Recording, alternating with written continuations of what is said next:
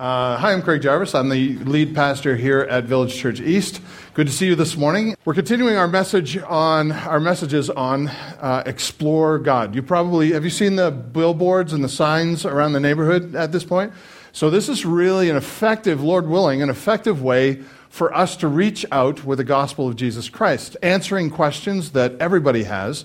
And there's several different questions that this Explore God series covers, 7 of which we are covering in the next 7 weeks. So this is number 2, so we're on number 2. But if you visit the Explore God website, you'll find a lot more information in there. So if your friends are thinking, I might be interested in finding out more about God, and they have all kinds of different questions, these 7 are just the ones we're preaching on. There's actually a lot more on the website, and it's well put together, easily navigatable. It's easy to find your way around, and if you have friends that are looking for answers, this might be a good way to kind of build into their lives just a little bit. Also, one more push. If you are not in a community group yet, this is your moment to jump into a community group. We are looking to build our community groups. Right now we have 3, and we'd like to increase that to 5 this year. And I'd like to use this as a way to do it. If you've not been a part of a community group, you're really missing out on an amazing opportunity for growth. Every community group follows up on the questions that we deal with on Sundays. So if you hear something and you're thinking to yourself, I'd like to learn more about that, or I have some questions about that, there's 2 ways you can get involved. Number 1, jump into a community group. That's key, because then you build some relationships, you get to ask questions and follow-up questions, and it's really a good opportunity for fellowship. We keep our community groups short, but we make them so that they're very inviting to guests and to folks that are regular attenders, so that they can jump in. Brent Amato, raise your hand, Brent, there. This is Brent. Brent is our community group leader, and if you're interested in jumping into community groups, you can either do that online, say, I'd like to be a community group person, could somebody contact me? And Brent will be the one to contact you, or, excuse me, you could do that in person. You can hit him up in person, and he would be glad to take your name down and know that you're interested in our community group. So that's one way that you can get some follow-up questions in. The second way is, if you all take your phones out, I'll show you something that will blow your socks off, all right? While you do that, I'm going to cough. Thank you for turning me. Thank you. Yes, I would, actually. Thank you. Don, you're always so good at that. See on the bottom it says, doggone it, sorry. If you have got sermon cues, what you need to do is text 555-888. If you put that number in, and then at the bottom in the subject line, if you would put VC East Sermon, we will attach you to a thread so that you can ask questions anytime you want. You can ask them through the week, you can ask them during the service, you can, if you get bored with me, you can text a few weird questions if you'd like to, and we will handle those every week. I'm on the podcast now every week with Pastor Michael, and so we are tackling these questions every single week. So if you have questions and you'd like some follow-up to that, join a community group number 1, or number 2, you can use your phone and text those questions in, and we would be glad to tackle those. Thank you for the water. Oh, it's cold, that's good. Subject for today is, second greatest question perhaps in the world that has ever been is there a God? I want to read to you the very first verse of the Bible. Do you know the very first verse of the Bible? Genesis 1:1. Listen to this. In the beginning, God created the heavens and the earth. Do you think God should have given us a little more information as to what was before the beginning? Like, this is it. This is all you get. In the beginning, God created the heavens and the earth. Where was he before that? What was he doing? Where did he live? Who was with him? What did nothing look like before there was something? It'll blow your mind if you dig into it a little bit more, but God does not give us any of that information. Instead, he calls himself eternal. He calls Alpha and Omega. He was before the beginning. He made the beginning, and he'll be here long after this world is gone. He lives for eternity. He's an eternal being. Genesis 1:1, as soon as you open the Bible, the first verse you come across is this. In the beginning, God created the heavens and the earth. Why these simple 10 words to start off God's revelation in his word? Now, I don't know about you, but I have regular run-ins with God. I hear his laughter in the laughter of my children. I taste his creativity in the crunch of a freshly picked apple in the fall, or a masterpiece of a Thanksgiving casserole in the fall. I sense his grace sometimes when I'm at my lowest and I read his love for me in his word. I marvel at his details when the sun succumbs to what seems like to be a million brand new colors over a clear blue ocean. I joy at his generosity when I reveal and I revel in our time together every week, because he reminds me that we are a great, powerful, influential, intimate family. The family that I get to meet with here every single Sunday reminds me that God is good. I have regular run-ins with God. Now, some people say that there is no God. And they say that I need to prove to them that there is a God. And so my question to you is, how do I convince them? I mean, I want to convince them that there is a God because I regularly experience his goodness and his grace in my life. This is almost a daily thing. And so when somebody says to me, I'm not sure that there is a God, everything in me screams, how in the world can you possibly say that? Don't you experience generosity and grace and mercy in your life every single day as I do? But how do I convince them? How do you convince them? And the bottom line is, I cannot, this is sad to say, but I cannot convince anyone of God's existence. That is God's job. But I can help point them in the right direction. And that's what I'm hoping to do with you this morning as well. So let me ask you this question. What is our greatest proof that there is a God?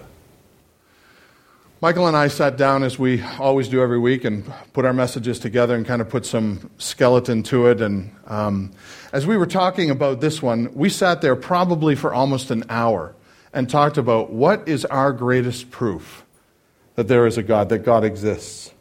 And I've thought on it much since. Before you can honestly answer the question, is there a God, you have to answer the question, how do I know what is real? Now, because if you don't know what is real, you'll never think God is real. I was in my first postgraduate philosophy class, and I was in there, and I was one of the most frustrated people in the world. I sat in the back row, which is my favorite place to sit in class. And the professor said, prove to me that you're here. And we went through the whole class, almost an hour, trying to convince that guy that we were actually there, and we couldn't do it. He poked holes through every one of our arguments. And by the end of it, I was thinking to myself, maybe I'm not here. It took us the entire class to find out that we couldn't even prove to ourselves that we were there. René Descartes, have you heard of this guy? He came up with this phrase that you probably all know, I think, therefore I am. Actually, translated properly, I doubt, therefore I am. René Descartes moved everything out of his life, sat by his fireplace, and he thought to himself, like me in that philosophy class, how do I possibly know what is real? And the only thing he could come up with is, I have the ability to doubt my reality, therefore my reality must be real. I know it's going to blow your mind away. It probably, especially if you don't like philosophy. Ultimately, that is a bad method, but that is where most of us fall today. That's where most philosophers fall today. Because you cannot prove the existence of something else until you prove the existence of yourself. You're probably thinking, Craig, I am myself. All right, let me just give you a little project. If we were to move your brain from your body, where would you be? In your brain or in your body? All right, what if we cut your brain apart and took a little piece of your brain apart so that you could still think and reason, but the most of your brain is here and your body is here? Where would you be? You see? Are you your brain? No, you're more than your brain. That's just flesh and tendons. So what are you? It's hard to explain, isn't it? We think to ourselves, Craig, of course I'm here. I just had breakfast and 12 coffees. I'm good to go. I'm here. I can feel my blood surging through my veins. I can feel my heart beating. I must be here. But the only way to prove that is to start with yourself, and that is what we call a subjective reality. I think, therefore I am. Ultimately, this is a bad method because it begins and ends with self-evident truth. It begins and ends with reasoning that is built on senses. And this is where we run into the problem of trying to prove the existence of God. Our senses cannot touch, taste, smell, feel, or hear God. And so we run into a problem of living in a world where people are having trouble even defining who they are or what's real because we try and analyze God and prove God with the five senses. And that is very difficult to do. Or is it? Here's the reason why it's difficult to do. My senses are limited. They are limited from person to person. Some people are colorblind. Some people cannot see very well at all. Some people cannot smell as well as others. Some people have weird taste buds and they don't taste like other people do. Not saying one is weird and one is the other, but it differs from person to person. Some people just don't function like others due to physical, psychological, or physiological differences. No two people are the same. You are not the same as the person next to you in this room. So, operating by senses, defining reality by simply what we define with our senses is difficult because our senses will differ from person to person. So they're limited. Number two, you're limited by your experiences. I'm limited by my personal experiences. Let me explain this to you a different way. You can go on a certain channel on TV and you can find out all these people who have seen UFOs. And you probably watch those channels and probably think to yourself, these people are crazy. They've seen UFOs, little green aliens visit them in the middle of the night. And so the whole show is based on them trying to convince you their reality should be your reality. I've seen UFOs, therefore you should see UFOs. And in order to fix that and make that even more palatable, they gather around them a whole bunch of different people who have seen UFOs, and then they come together and they say, hey, we have seen UFOs, you should believe in UFOs. That's a reality. Now, if you think that's a little weird or off, we do this all the time. One of my favorite illustrations of this is Seinfeld. Nobody watches Seinfeld anymore, do they? I know, John, you do. So on one of the episodes of Seinfeld, Elaine spills coffee on her sleeve. And somebody, George comes up to her. I think I have a picture there. Elaine spills coffee on her sleeve, and George comes up to her and says, oh, is that Castro? And no, is that Art Garfunkel? And she goes like this and says, no, Castro. It's like this little stain on her sleeve. Or these ones. Here's one. I love these. This is an underpass somewhere. But that stain on the wall is the Virgin Mary. Can you see her there? And a lot of people visit there because they say that that's the Virgin Mary. If you don't believe Virgin Mary's in an underpass, how about in an iron? If you go to this lady, she'll convince you that you see the Virgin Mary in that iron stain right there. Or how about in the sky? Look up, and you'll see the Virgin Mary. Can you see her there? She's right there in the sky. You see, this is how we create our personal reality, and we try and push it off on others. Now, you're probably sitting there thinking to yourself, Craig, these are whacked out examples, right? I know what you're trying to say. We try and create a reality and bring you into that reality by getting you to see something that you see but others may not see. But if you look close enough, you see the head and the hand and the whatever she's holding on the side there. You can see her right there. Let me blow your socks off. There's one reality that has become so popular today that it is in every museum, it is taught in every school book, and it is seen as normal science. This is the theory of evolution. The theory of evolution has quickly changed into the fact of evolution. The problem with that is evolution is not a fact. It does not meet the qualifications of being a fact. I saw this story, actually, this one was in the Scientific Journal this week, and they found, this was on CNN, they put it up on their front page, the missing link in human history was confirmed this week after a long debate. And so when you look at the skull, this is a brand new skull that was found several years ago, and they've studied it, and they've finally determined this skull is a missing link between one evolved species to the next evolved species. And then they point out how the different aspects of the skull demonstrate that it is the missing link. And if you look close enough, and they are to demonstrate how this skull shows that it is a missing link, you will be brought into that reality. And more facts, by the way, as they discovered this, more facts were worth sharing. Because this is the missing link, it explains something about the hand. And they said the hand proves that they were swinging through the trees. In fact, the story goes on to say this finding represents a bridging species between early humans and their predecessors, proving that early humans were still swinging from trees 2 million years ago. Now, forgive me for this, but that's quite a leap. From finding this and saying, here's what you're seeing, let's explain it to you. And now that you see what you're seeing, that proves 2 million years ago, your ancestors were swinging from the trees. To me, that is a personal reality that's been pushed into the public so much so that we've accepted it as fact. There are so many holes to the evolution theory. Remember, it is a theory because it does not meet the scientific method of being science. I debated whether or not I was going to go down this road because I could talk on this a long time, but I don't necessarily want to spend my time here. I do need to just clarify one thing. Maybe you're here this morning and thinking to yourself, this is the first I've ever heard that science is not, or that evolution is not science.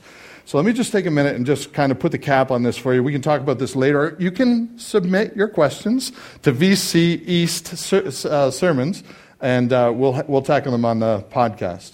Science claims to be defined as observation and testing. That is what science is. The definition, here it is. Principles and procedures for the systematic pursuit of knowledge involving the recognition and formulation of a problem, the collection of data through observation and experiment, and the formulation and testing of hypothesis. Science is built on observation and experiment and testing hypothesis with what? Your senses. You observe. All of this cannot be done unless you have 5 senses working together. Observation, the very definition of observation, is senses. Here's the problem. The group attempting to get you to buy into the reality and make evolution more than a theory has never observed evolution through their senses. In fact, nobody has. Nobody has ever watched one thing evolve into another thing. Now, 2 species can be combined to make a different kind of species, but nobody has observed one species evolving to another species ever. That's why it's still a theory. It has never been proven. And to tell you the truth, it never will, because God created Adam and Eve. And both Adam and Eve could talk, walk, think, reason. They were able to do all the things. They never swung from trees, and they never looked like monkeys. They were made in image of God. I want to also say we have scientific method that speaks against evolution. The second law of thermodynamics. How many of you know what that is? Second law of thermodynamics. If you don't know this one, this is a really good one to know. Second law of thermodynamics is made on observational tests. And the observational test on the law of thermodynamics is that something cannot increase or become something else without an outside force attacking it. Unless there's an outside force attacking it to create it to become something else, it will naturally devolve into something that it still is, but it become less of. That's an English version of it, but there's a lot of nuances to this. Here's my best illustration. How many of you started with a hot cup of coffee this morning? Yeah. Is it still hot? No. Hot cups of coffee do not stay hot. They will get cold. The reason is because second law of thermodynamics. Everything that has a beginning that is made in a orderly fashion will eventually devolve into something less orderly, unless there's an outside force on it to keep it together. If you take your cup of coffee and put it in the microwave and turn the microwave on, voila, coffee stays hot. You need an outside force. Left on its own, it will devolve. Evolution is the only theory in the entire scientific world that speaks directly against the second law of thermodynamics. Why? Because evolution says something began with disorder and became order. Second law of thermodynamics says everything that has order turns to disorder. I have yet to meet a scientist or anybody that believes in evolution that can explain this one to me. Out of chaos, evolution says, comes order.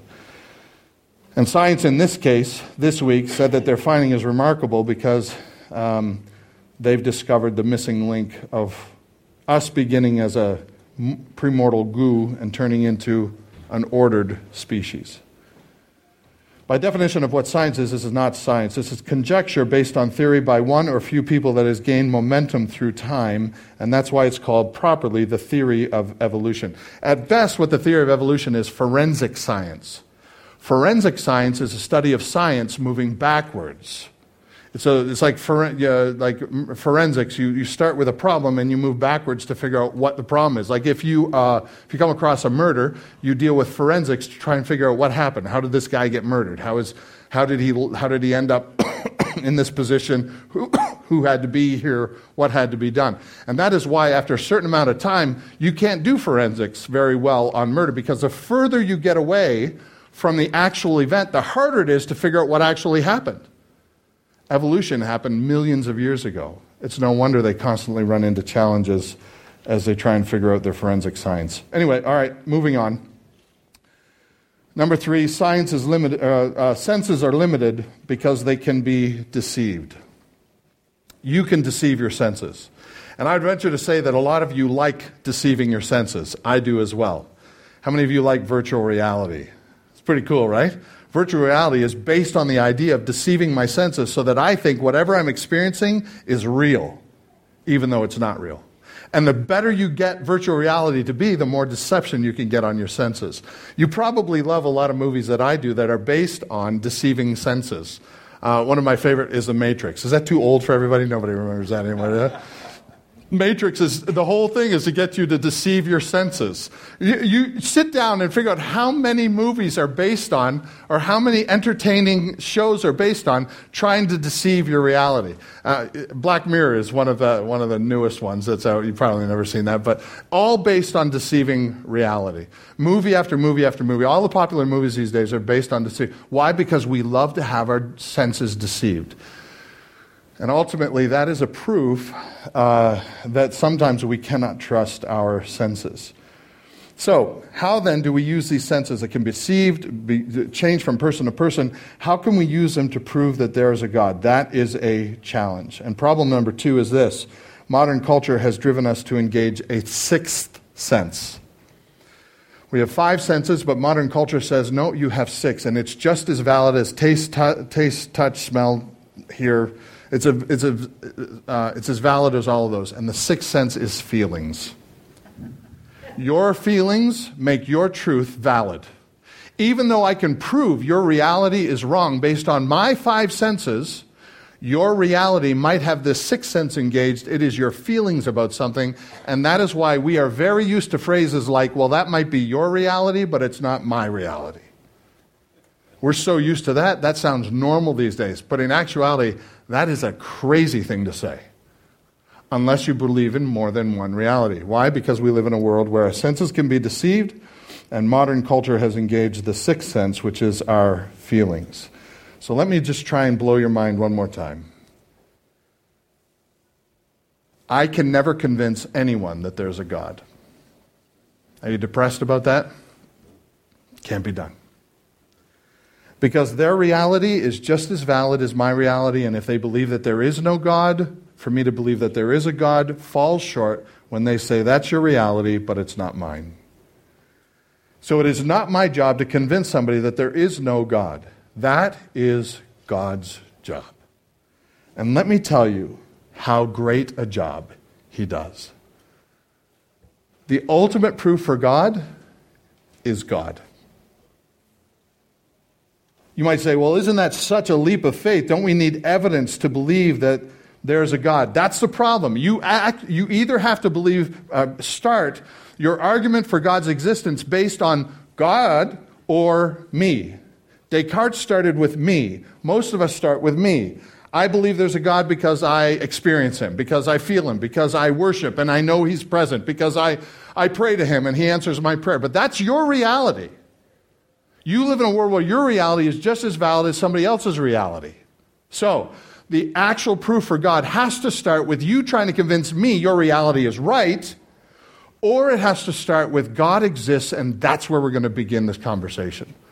And I want to tell you, I think that is the safest place to start. There's a guy named Alvin Plantinga who was a popular philosopher in the 50s last century, and he wrote this. He was a believer who tried to convince the world that God exists. He wrote this: "We have only sufficient reason to trust that our minds and senses are rightly interpreting reality if we first believe that a living God has created our minds to function properly in this environment." So our minds do not set out to prove God. Our minds already prove that there is a God. Where did your mind come from? Believing that God exists is our starting point, and that's not a leap of faith. In fact, I want to take you to the verses that we're going to be looking at today. So if you take out your Bibles, these are great verses to walk through people that are asking these kinds of questions. Romans 1, verse 18. We're going to start in verse 18. Romans chapter 1. "For the wrath of God is revealed from heaven against all ungodliness and unrighteousness of men." Now listen carefully. "Who by their unrighteousness suppress the truth." What truth? Here's the truth. "For what can be known about God is," what does the Bible say there, church? What can be known about God is plain to them. Explain to me something that's plain. A sandwich with nothing on it. What? A hamburger with, plain hamburger, nothing on it. My kids love that. I don't understand. It's dry, it's nasty, plain. God tells us what can be known about him is plain to them. How in the world is it plain to them? Here's how it is. Because, what does the next part say? God has what? God has shown it to them. Here's how he has shown it to them. "For his invisible attributes, namely his eternal power and divine nature, have been clearly perceived ever since the creation of the world in the things that have been made. So that men and women, so that they, all together, humanity, is what, church? Without excuse." The best evidence for God is God. God himself shows us that he exists. He has made it plain. He has given us creation. It is our evidence that there is a designer, a master builder. The knowledge of God is built into our psyche. Why else does every person who has ever walked on the planet has at one point or another, or many points, asked themselves, is there a God? And if they can't put God, the true God, in that slot, they've put all kinds of other things in that slot. Trees, worshiping trees or animals or whatever it is around them. God's existence is evident to us for one reason, because God makes it evident to us. The fact that you exist is evidence that there's a God. The fact that you can think at all is evidence that there's a God who thinks. Genesis 1:27 says that we are made in the image of God. What that means is not that we look like God, but that we represent his character, his attributes in the way that we live our lives.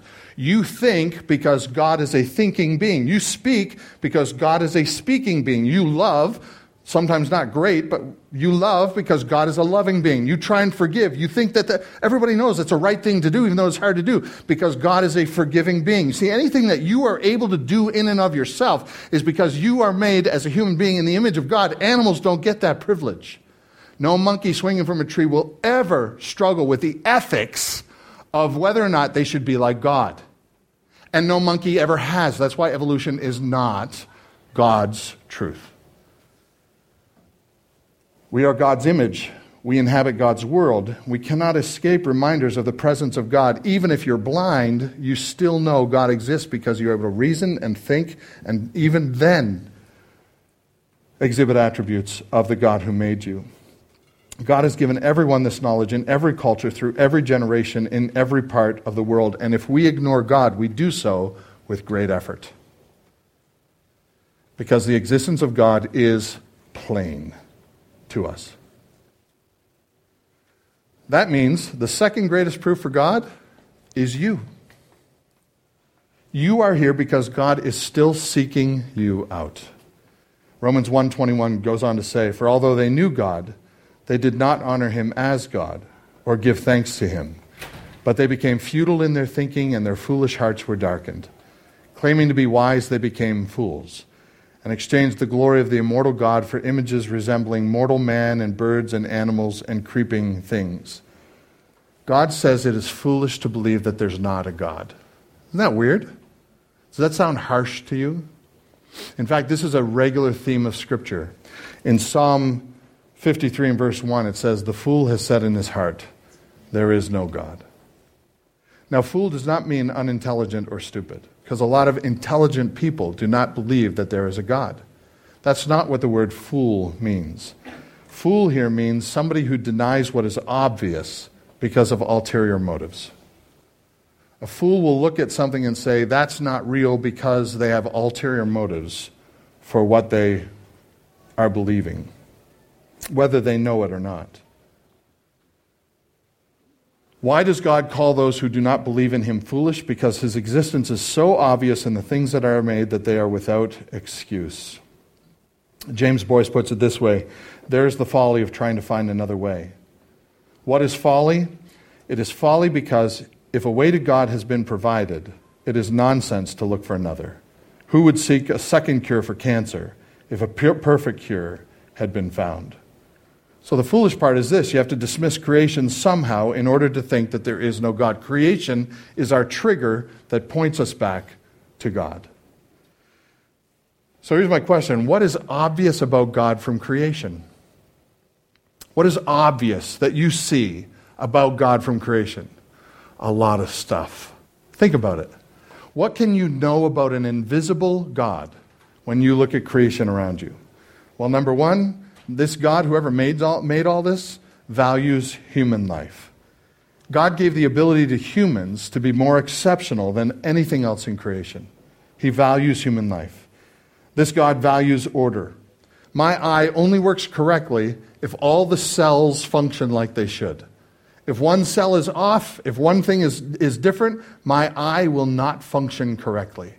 Think about your body. How many things in your body function correctly? Because every little thing has to be in the right place. 23 chromosomes. If you have 22 and a half, it will not function as it should.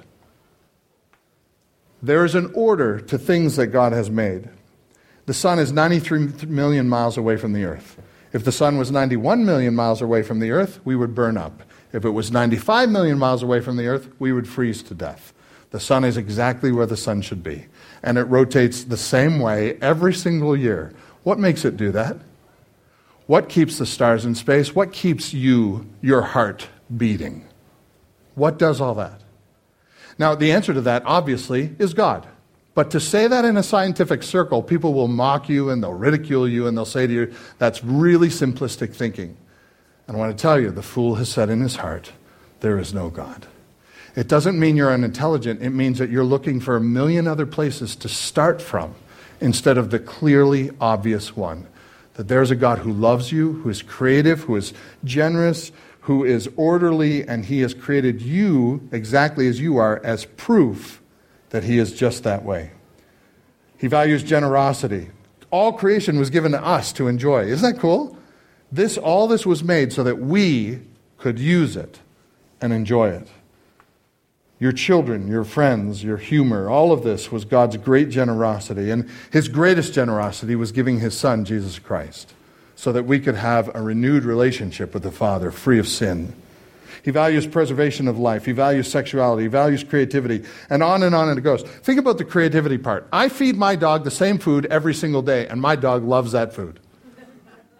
Wouldn't it be really awesome if God treated us the same way?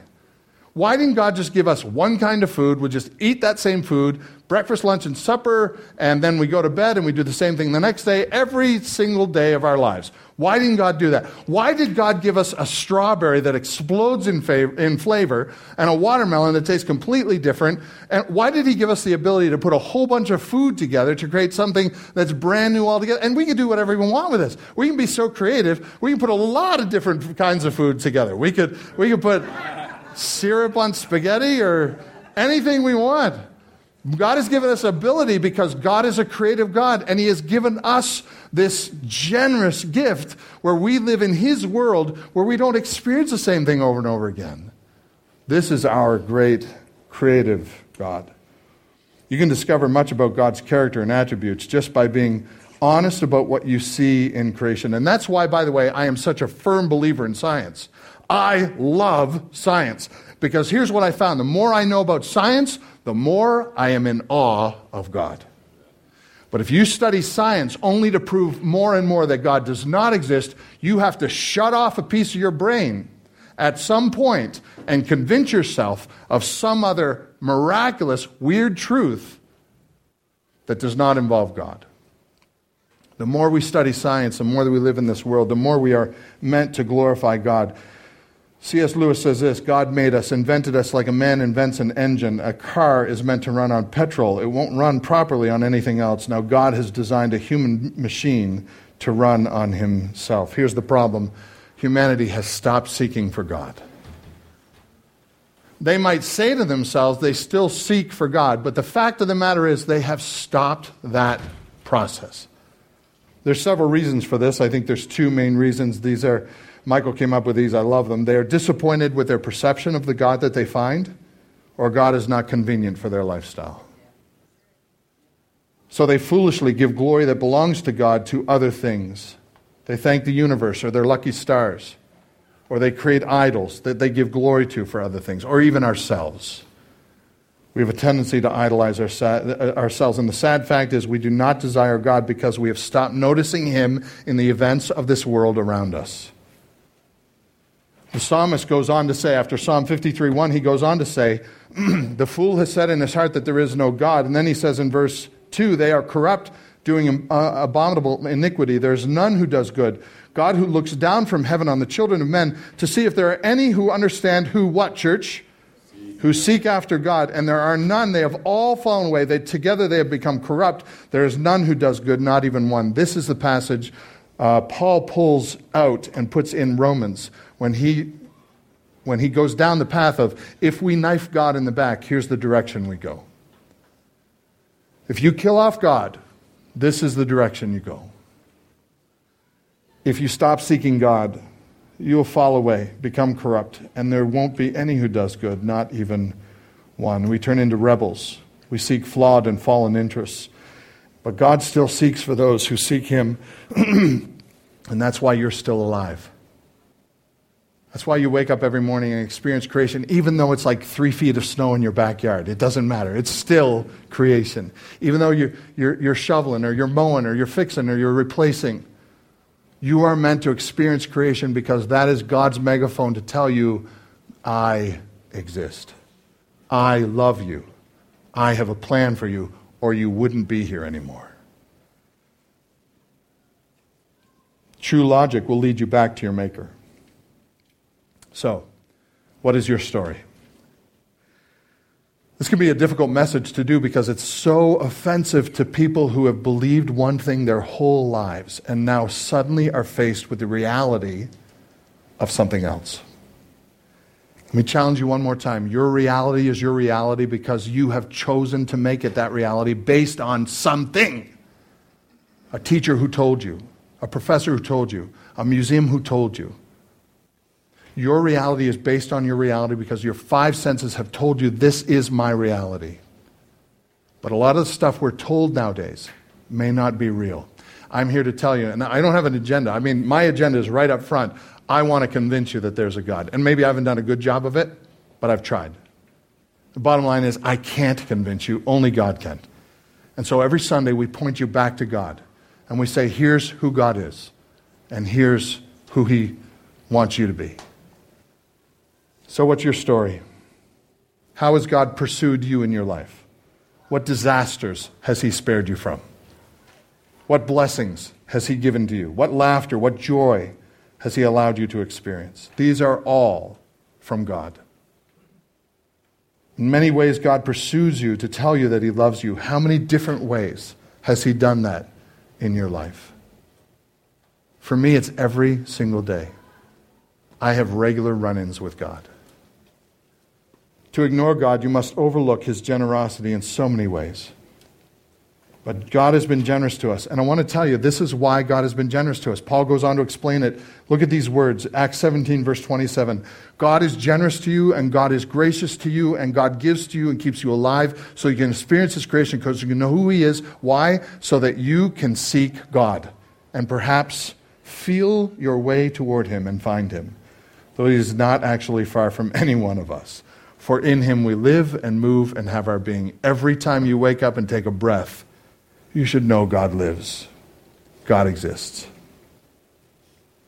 We don't have to wait one more day. We can participate now in the reality of God exists if we bow our knee to the one who's given us life and taken away our sins now. That's why we gather together on Sundays. Every time it's an effort for us to gather together and remind ourselves God loves us, who He is and who we are because of it. I cannot walk, breathe, speak, love, or do anything were it not for God's generous hand in my life. That's why the Son of Man came to seek and save the lost, of which I was one. And if you're here this morning and you're thinking to yourself, I live in a world that does not seek God, and I'm afraid I don't like I should either.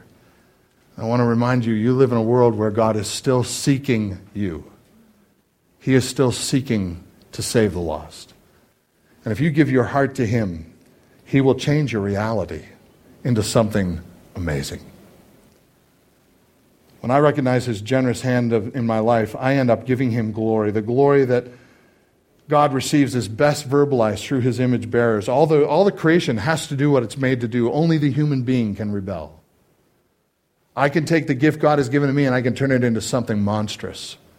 A tree will always lose its leaves. A fish will always swim. A bird will always make its nest in the trees or in the rocks.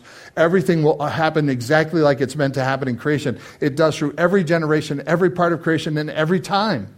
Only the human being is given the opportunity to voluntarily worship God, using the gifts that He has given me to bring Him glory, or to use them for myself. Creation is right now singing the glory of God, and that's why we sing here. We join our voices with them as we sing and bring praise to God. Life is a blessing. All the things in your life are meant to draw you closer to God. Everything that God has given to you is meant to draw your heart closer to Him. Because He does exist. And that is why you do as well. Let's pray. So Lord, this has been an interesting study. The nuances of the creation that we experience regularly, that scream to us, you exist. It almost seems so plain, it's a wonder why people doubt. And yet they do. In fact, you have told us we live in a world that does not seek you. And how foolish it is to see the things around us and give credit to something else other than you. I pray, Father, that we would join our voices with creation and voluntarily worship you. Voluntarily bend the knee and declare that you are God and we are your creatures, made in your image. In doing so, Lord, may we worship you better every day of our lives because we begin to live them for the one true and living God. Thanks for our time this morning. May your truth break through any strongholds that are represented yet still here in this congregation, and may you convince us who you are and who we are in light of that. In Jesus' name, amen.